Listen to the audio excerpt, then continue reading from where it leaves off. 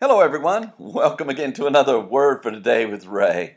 What a joy it is to come together and study the Word of God, knowing that Jesus himself said, where two or three of you are gathered in my name, there am I in the midst of you. And we can know that Jesus is with us today as we study his Word. We love to go to him in prayer as we go through our studies day by day. So if you will, pray with me and let's ask the Lord to be with us today.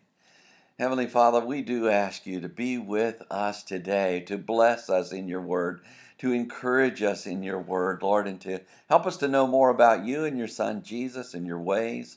Lord, by your Holy Spirit, we ask that you would lead and guide us into all truth and then empower us to live according to that truth.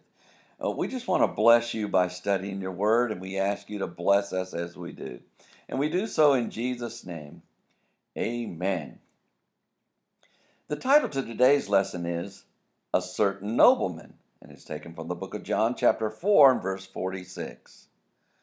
John the Apostle wrote about Jesus. Now after 2 days he departed from there and went into Galilee. For Jesus himself testified that a prophet has no honor in his own country. And then when he was come into Galilee, the Galileans received him, having seen all the things that he did at Jerusalem at the feast. For they also went unto the feast. And in chapter 4 and verse 46 of his book, John shared about a certain nobleman whose son was sick at Capernaum, where we read, So Jesus came again into Cana of Galilee, where he made the water wine. And there was a certain nobleman whose son was sick at Capernaum. The verse reads, So Jesus came again into Cana of Galilee, where he made the water wine. John began with the word, so Jesus came again, or therefore Jesus, whose name means Jehovah is salvation, and is the Son of God, the Savior of mankind, and God incarnate, appeared and made entrance into Cana, which means into Cana, whose name means the place of reeds, and was located in Palestine of Galilee, or belonging to the name of the region of northern Palestine, bounded on the north by Syria, on the west by Sidon, Tyre, and Ptolemais, and their territories, and the promontory of Carmel, on the south by Samaria, and on the east by the Jordan, whose name means circuit, where he made, or in the place and location that Jesus produced the water wine, which means the water into drink made from fruit.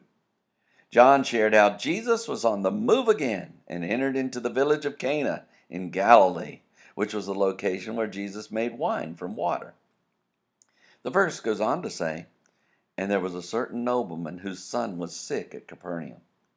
John continued with the words, And there was a certain nobleman, which means, and there existed a particular regal and royal officer or minister or prince, such as a courtier, whose son was sick, or who had a male offspring and progeny who was weak, feeble, without strength, and powerless, at Capernaum, which means at a flourishing city of Galilee, situated on the western shore of the Sea of Galilee, or the Lake of Gennesaret, near to the place where the Jordan flows into the lake, whose name means village of comfort. John shared how a particular royal prince had a son who was feeble and weak in the town of Capernaum. When we meditate upon John's words in this verse, we learn how Jesus was on the move again as he went back to the town of Cana, where he made wine out of water. While he was there, a particular royal prince approached him because his son was sick. Jesus will minister to this nobleman and his son, and we shall see how he meets their needs. God's desire is to meet the needs of every person who will come to him through his son Jesus. He has a plan for their lives, and he will work it out.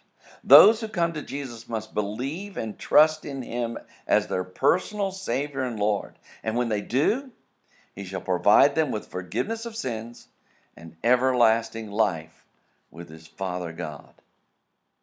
Next time, John shares how the nobleman went unto him and besought him that he would come down and heal his son. So read ahead, and we shall join together then. Until tomorrow, there is more. And may the Lord bless you and keep you. May he make his face to shine upon you and be gracious unto you.